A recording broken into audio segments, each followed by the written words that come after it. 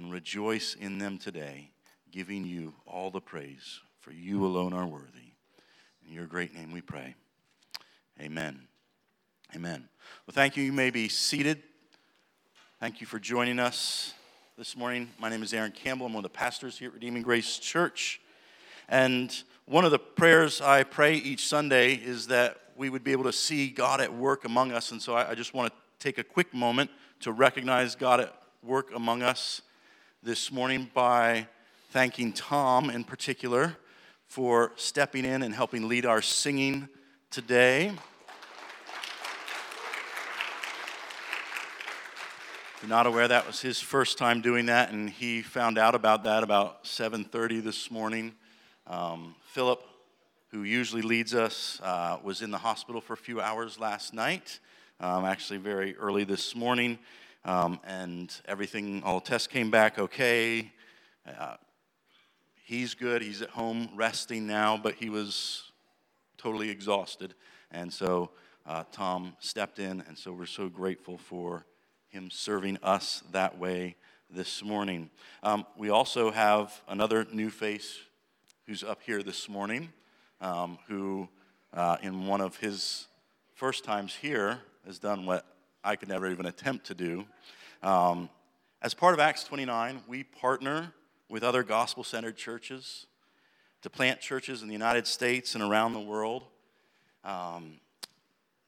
I mentioned this last week, I think, that when we were away at the Acts 29 National Conference, we learned that 100 church planter assessments took place in 2022, and there are 150 church plant launches planned for 2023. Just aware of God's grace and our ability to partner with others in seeing the gospel go forward through churches being planted. The closest church locationally that we partner with in this mission is East North Church in Taylors. And this morning we have the privilege of hearing from East North's lead pastor, Todd Perkins. That's who this is, who also can play guitar. Todd planted East North, was it 8 or 9 years ago? 2015. Okay. Mm-hmm. So Matt and I met Todd soon after he planted, and he's been a friend and a partner in mission ever since, and now is part of our band. In addition to getting together regularly as pastors, our churches have been together for youth meetings, for ladies' lunch, for a retreat, even picnic and a kickball game. This morning, we are seeking to strengthen our partnership with Matt preaching at East North and with Todd preaching here. So would you welcome Todd as he comes to serve us this morning? Thanks, Aaron. Appreciate it, man. It's going to be good. Just want to pray at the end and come on. Okay, yeah, that sounds good. Yeah, Tom, I also know him as Dr. Chambliss. He's my doctor. He found out around 7 that he was in the band. I found out at 9:15 that I was in the band.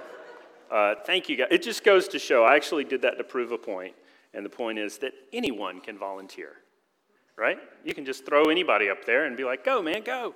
So I am thankful that I had the opportunity to do that, and sitting here looking at my notes, and I haven't taken time to organize them. They're all over the place. I printed 2 copies if anybody wants a copy to just keep up. So just give me a minute and let me make sure I'm in a row here. I think this is good. I'll put you guys down. Like Aaron said, my name's Todd Perkins. I'm the pastor at East North Church, right down the road. Been friends with you guys since I moved here, pretty close to that time frame. I found Matt. He was hungry for fellowship, and that kicked things off for us, and I love Matt. I don't know if you guys already have done something, and I don't expect ever anything on Pastor Appreciation Month, but I'm here to advocate that you do something for Matt if you haven't done something already. He's a great guy, and do something for Aaron too.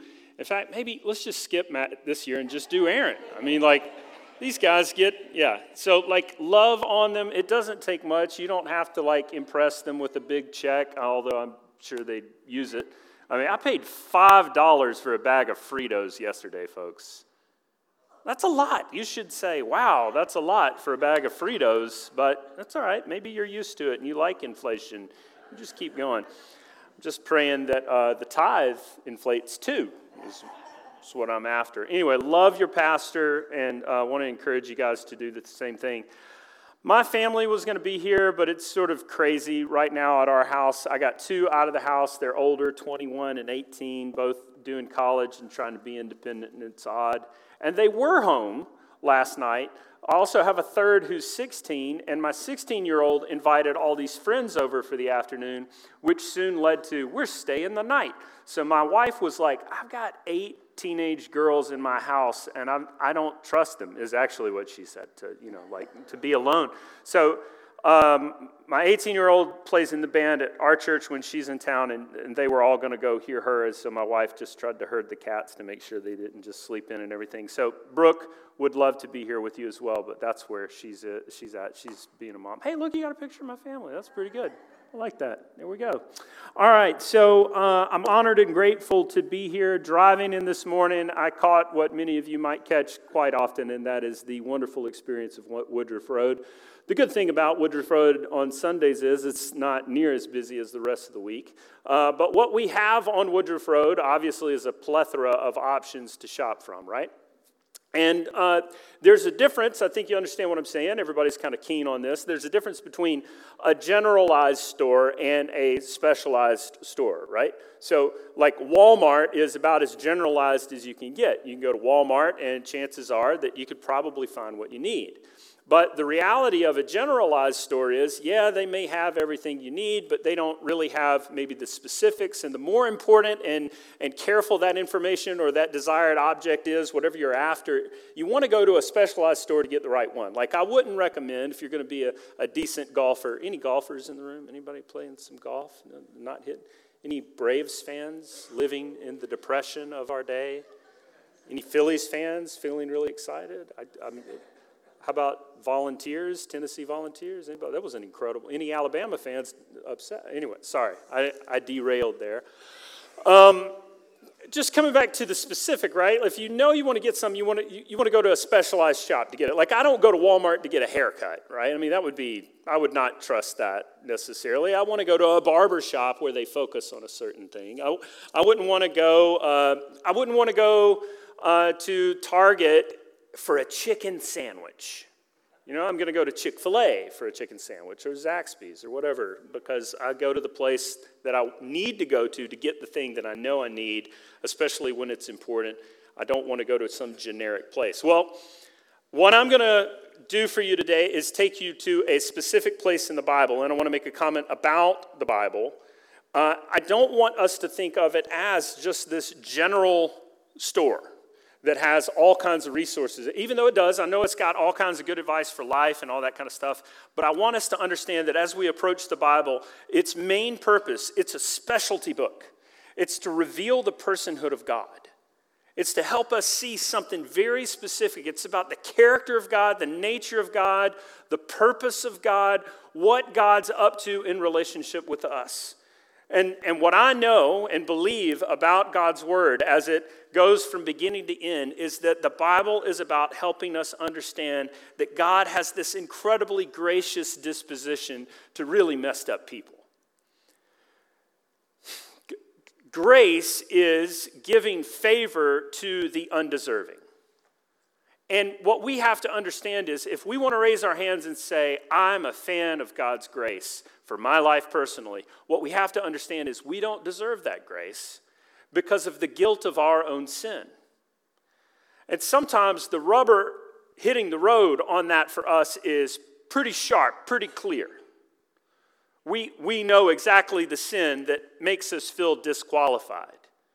We know exactly the scenario that went down where we did the dumb thing and we're sitting there kind of like the prodigal son, right?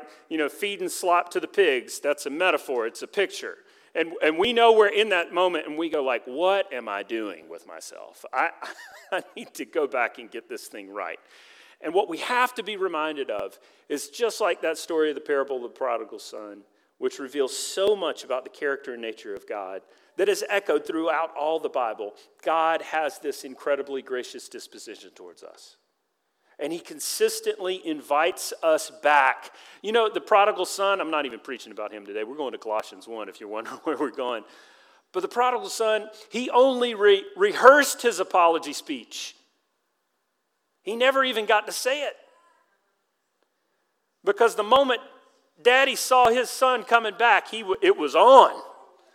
There was a robe, there was a ring, there was a party, there was complete acceptance and love.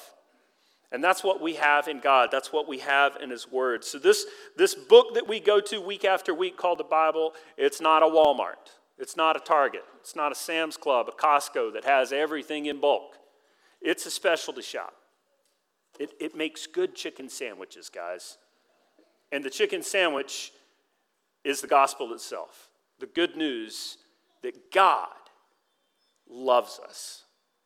And that's incredibly necessary for us as we approach the book of Colossians. I don't believe that there is a book that does a better job of intentionally rooting us and grounding us in the person of Jesus Christ, who in Colossians 1, in fact, y'all want to go on there and get there? I'm just going to be bouncing around chapter 1. That's all I got for you today. In Colossians 1, verse 15, Paul says that Jesus is the image of the invisible God. In other words, if we need to answer the question, who is Jesus, we go to Colossians chapter 1, verse 15 through 20, and we find an answer to that question. So if you've ever asked that question, who is Jesus really? Paul does an excellent job of answering that question for us in Colossians 1, verse 15 through 20. He's the image of the invisible God. If we are curious about what God is like, His character, His nature, His motivation, His behavior, we look no further than Jesus, because that's who Jesus is, according to Paul. He's the firstborn of all creation. That's curious, beautiful. It tells us the same thing that's echoed in John's gospel, that in the beginning was the Word was with God, and the Word was God. The Word caused all things to come into being. This Word in John is the one who's there at creation, who is Jesus, in Colossians 1. All things are created in heaven and on earth, visible and invisible, whether thrones or dominions, rulers or authorities. All things were created, now this is interesting, through Him and for Him. Everything that was created through Jesus and for Jesus. Guys, that's mind-blowing. The Tesla, in some form, was not just created for you, for the planet, or for Elon Musk. It was created in its essence through Jesus and by Jesus. And what do I mean by that? I mean, like all the raw materials that exist to make a Tesla, Jesus had a hand in shaping and making available for us to have and enjoy and use. For good or for bad, right? Because that's how it goes. Anything on this planet that we can engage with could be for good or for bad. I can use a hammer for good or for bad. You can use your imagination to come up with how that might work out, but you get it. Jesus is the one who creates all things. And all things are created through Him and for Him.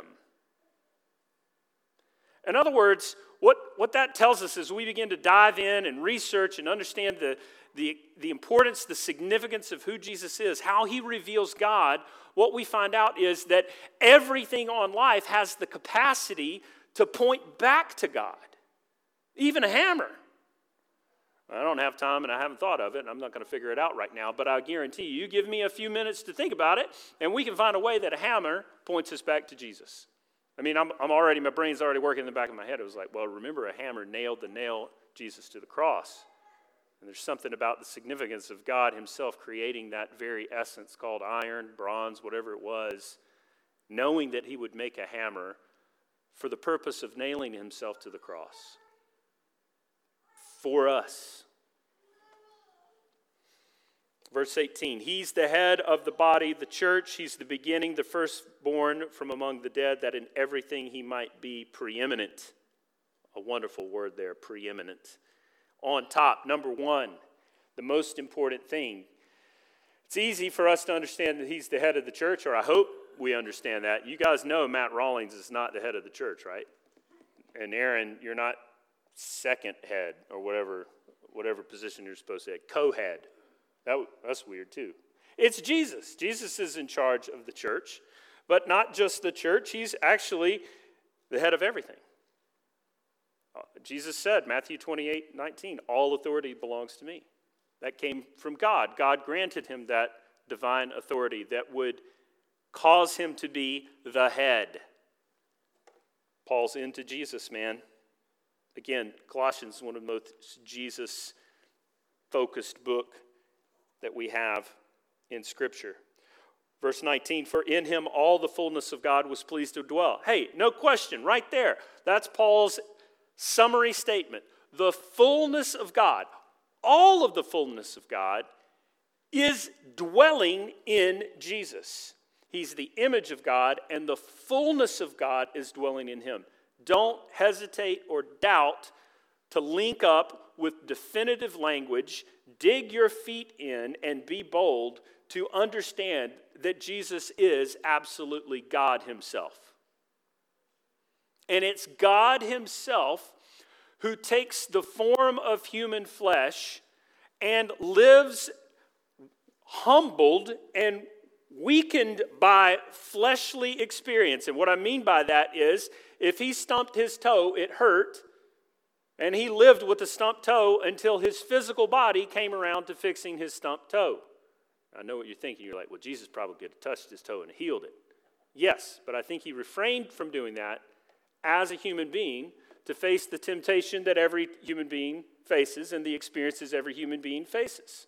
So he's fully God, fully human, living a life to ensure that your forgiveness made as much sense as possible in the context of a divine economy, where both incredible love had to be met with incredible justice, because every one of us necessitates both of those experiences in our life and in our worldview and experience. We've got to have things to handle the injustices of the world. And we've got to have something significant enough.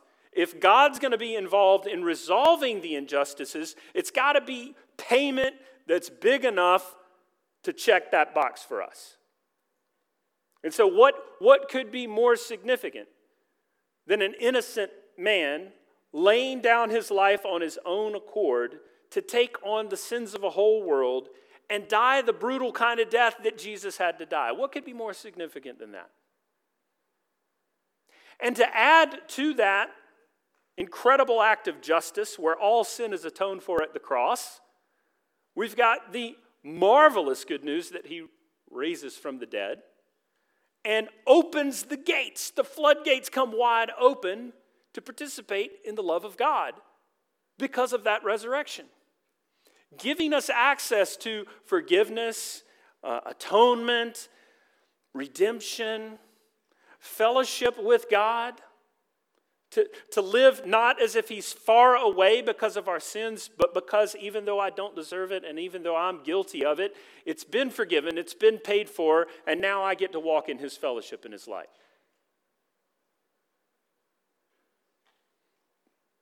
In him, all the fullness of God was pleased to dwell, and through him to reconcile to himself all things, whether on earth or in heaven, making peace by the blood of his cross. That's the good news, my friends. That's what we get to live in. That's what we get to walk in. That's what we get to function in. That's what we get to rest in. That's what allows us to kind of approach Scripture that says, cast all your anxieties on him, for he cares for you. And you might be like, but you don't understand. Fritos cost $5 a bag. I'm stressing out. I've got all these burdens. I've got all these things that bother me and upset me about the world that I live in. How can any of his anxiety? Friends, you're forgetting the most important thing. Look, he died to redeem you from this life. You're an exile stuck in this life, in this body that keeps breaking down. I don't know if you guys are paying attention to that, but my body just keeps breaking down, just keeps getting older. It seems like everything in this life breaks down, falls apart, gets older. My hope is not in this world and what I can gain from it. My hope's in the redemptive gift of Jesus Christ, who's beckoning me to wake up that this, 70, 80 years on this planet is but a blink of an eye, and that he's secured me for a future in eternity where all things are made new, including my body, including my experience of relationships, including the idea of community and the idea of politics and the idea of a world and a planet to care for. All things get fixed. Yeah, man. I get freed up when I lean into the truth of the gospel. I get bogged down when I forget it. And friends, I forget it. I forget it. I'll forget it this afternoon. Probably because I'll watch the Falcons and I'll get disturbed. And I'll get disappointed because I'll put, even for a moment, I'll put my hope, right? My identity in a team. We've all done this. And then the team lets me down, and then I feel bad. I feel frustrated. What am I being frustrated for? That team doesn't mean anything. It only means what I give my heart to, my heart's going to give that value. What a mistake. What a mistake for my heart to give value to anything other than Jesus. And that's, I think, what Paul got. And that's why Paul is so prolific at writing about Jesus. Because his heart has become captured by this idea that Jesus is God. And that what God has accomplished for us in Jesus is more important than anything else. It's at the very top of the value list for Paul, and may it be for us. You know, Paul writes this letter while he's in prison. Paul, an apostle, this is verse 1, of Christ Jesus by the will of God, and Timothy, our brother. Timothy's with him. To the saints and the faithful brothers in Christ at Colossae, grace to you and peace from God our Father. Paul and Timothy, writing to a young church in the city of Colossae, which was about, if I remember right, it's about 80 miles from Ephesus. And there's a relationship, there's a direct relationship between Ephesus and Colossae, because what had happened was Paul was in Ephesus, and this guy, he shows up in verse 7. It says, just as you have learned it from Epaphras, our beloved fellow servant. He's a faithful minister of Christ on your behalf and has made known to us your love in the Spirit. See, Epaphras came to Ephesians, or Ephesus, and heard the gospel proclaimed, and that good news that I'm trying to amp up and remind you of this morning about the significance of Jesus' gift of justice and love, renewing all things in our heart, and should be evoking this state of preeminence in our life. Epaphras heard that message and was like, this is incredible.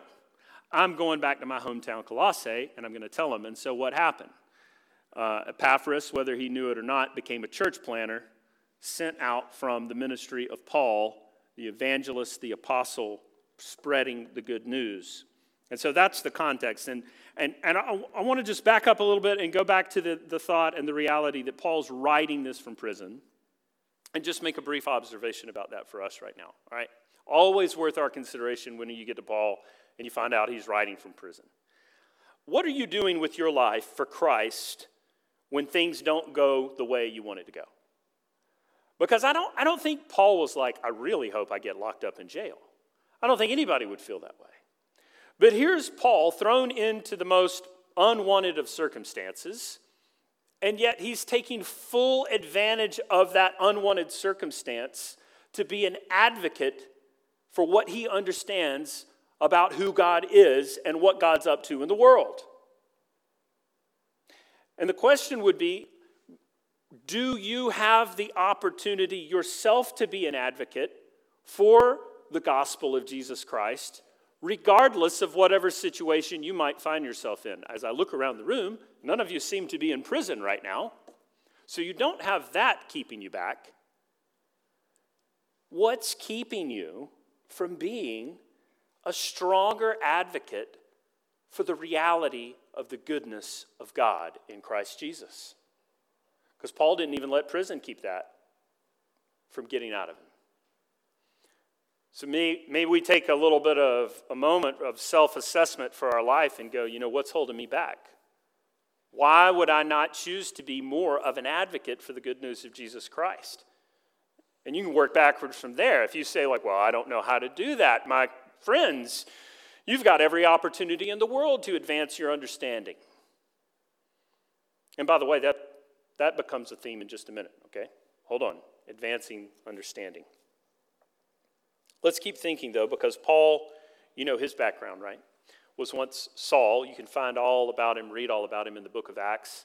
And Saul was an outspoken antagonist against Jesus in the church and was converted in a dramatic fashion. Not everybody has a testimony where they get knocked off a horse, blinded, and spend days in blindness until they come to understanding of Jesus. Perhaps you do have a cool story. Use it for the glory of God. If you don't have a cool story, I would challenge you to understand that your story is cool because God saved you. And that's cool. However he did it. Let me kind of advocate for a wonderful thing. If your testimony is, I grew up in a home, we went to church, and I heard about God all my life, and I've been following him all my life, praise God. That's an awesome testimony. So whatever it is, Paul has this experience where his heart becomes transformed by the power of God, and he becomes the most significant theologian, church planter, and disciple maker in history. And here's really the point to take away from that observation about Paul himself as we think about him and how he writes this book. No one is out of reach of the grace of God, right? You could stand up in this room right now and start killing people in this room, and God could still transform your heart. Because that's the kind of activity that Paul was interested in. That was the kind of thing he paid money to make sure happened. Go in there, beat them up, rough them up, kill them if you have to. They're going to jail, all of them. I hate this Jesus guy. Converted. What that tells us is that no one is out of the reach of the power of God to change their heart and mind. No one. And what that means is that we ought to live a life that maintains a level of trust in God for people as we watch them do dumb things. Watch them make big, bad mistakes. Watch them themselves dig deeper holes into whatever weird pit of life that they are digging. We must not give up hope in the power of God to rescue them. And we must also not feel what can be an experience of overwhelm as we try to rescue them, right? Have you ever had that? You know what? One reason someone might not be getting out of the mess that they're in is because you keep trying to save them, and you need to just let God save them. You have to just step back and be like, you know what? I trust God. God transformed Paul, who was as much against God as I can imagine. And if God can do that to Paul, he can do it to those that we pray for, that we care for. We can trust God for people. So that's good news to me. Last statement to observe here in this introduction is this repeated frame that we'll find in many of Paul's writings as he begins his letter, the idea of grace and peace that comes from God. And man, it's full of good news, right? I mean, I've already talked about grace. Here's Paul talking about grace. It's the reality and the gift of the gospel. Paul's reminding them of it at the very beginning and trying to set the stage and frame up the whole book with this idea that I've got good news to give to you. I can't think of anything much better than grace and peace, right? That's what you want. That's what you need when the Braves get knocked out of a wild card game. You need grace and peace. Calm down. It's okay. And that's what God is eternally offering us through his gospel. Hey, people, all the things, all the burdens that you carry, all the nonsense, all the consequences for your dumbness, right? And hold on, let me just time out. I'm the dumbest person in the room, okay? Because I know me better than anyone else, and I do dumb things more than I know about your dumb things. So count on me to raise my hand if you think to yourself, I don't like a pastor who might call me dumb. Look, I know you're dumb because I know I'm dumb. And what I mean by that is, I don't always do what's good, right, and perfect. Do you? Do you always do what's good, right, and perfect? Okay. Well, that means we're dumb. Or as my teenage kids were saying for a little while, big dumb. That's what they were saying. Oh, that's big dumb. All right. God can take big dumb people like me and provide all that is necessary so that I can experience and live in grace and peace. And that's Paul's introductory statement for this book. And then he rolls into this next thing, which, looking at the time, what does Matt usually preach to? 12:30, 12:45, something like that? I keep going? I don't know. Who can I look at? You guys tell me when to stop. Just start coughing awkwardly when it's time for me to stop. All right, do that. All right. We're in the second part, this Thanksgiving. It's really when Paul starts getting into it. Verse 3. I'm going to read verse 3 through 8. If we can get it on the screen, that's great.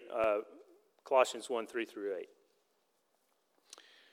This is how he starts his letter off, right? This is what he's talking about. We always thank God, the Father of our Lord Jesus Christ, when we pray for you. Since we heard of your faith in Christ Jesus and of the love that you have for all the saints. Who did he hear that from? He heard it from Epaphras, the church planter. Remember, who heard the gospel in Ephesians and went back to Colossae and planted this church. So Paul's communicating in a connected way. But right now, Matt's preaching at my church, I'm preaching at his church. This there's something of that going on where there are these churches that are networked in the gospel to talk about one another. And Paul says, when I think about you, I'm thanking God and I'm praying for you. Because, why?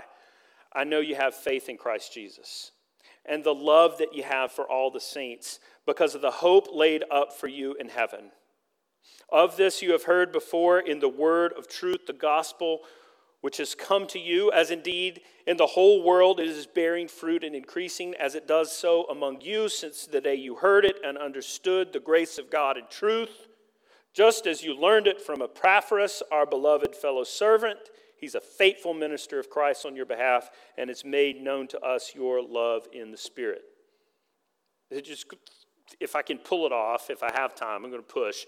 3 noteworthy observations in this section. Number 1, let's pay attention to the fact that Paul is thankful and prayerful for the church. Right? I mean, that's what he's saying right off the bat. He's thankful and prayerful. Let me ask you a question. Are you sincerely thankful for your church? Not the building, not the gathering, not the 501c3. The people in this room, are you thankful for these people?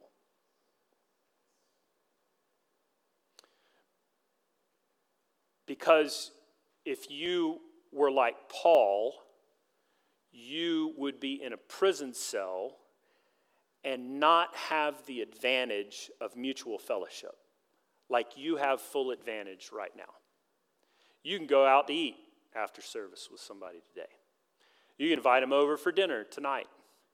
You can call them up and say, can I get coffee with you later this week? I have some stuff I need to just unload and get prayer over.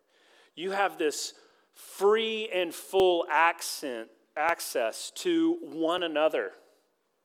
And the context of the one another is that you all understand that you're sitting under the head who is Christ, who is wanting to deliver across the board to every one of us grace and peace.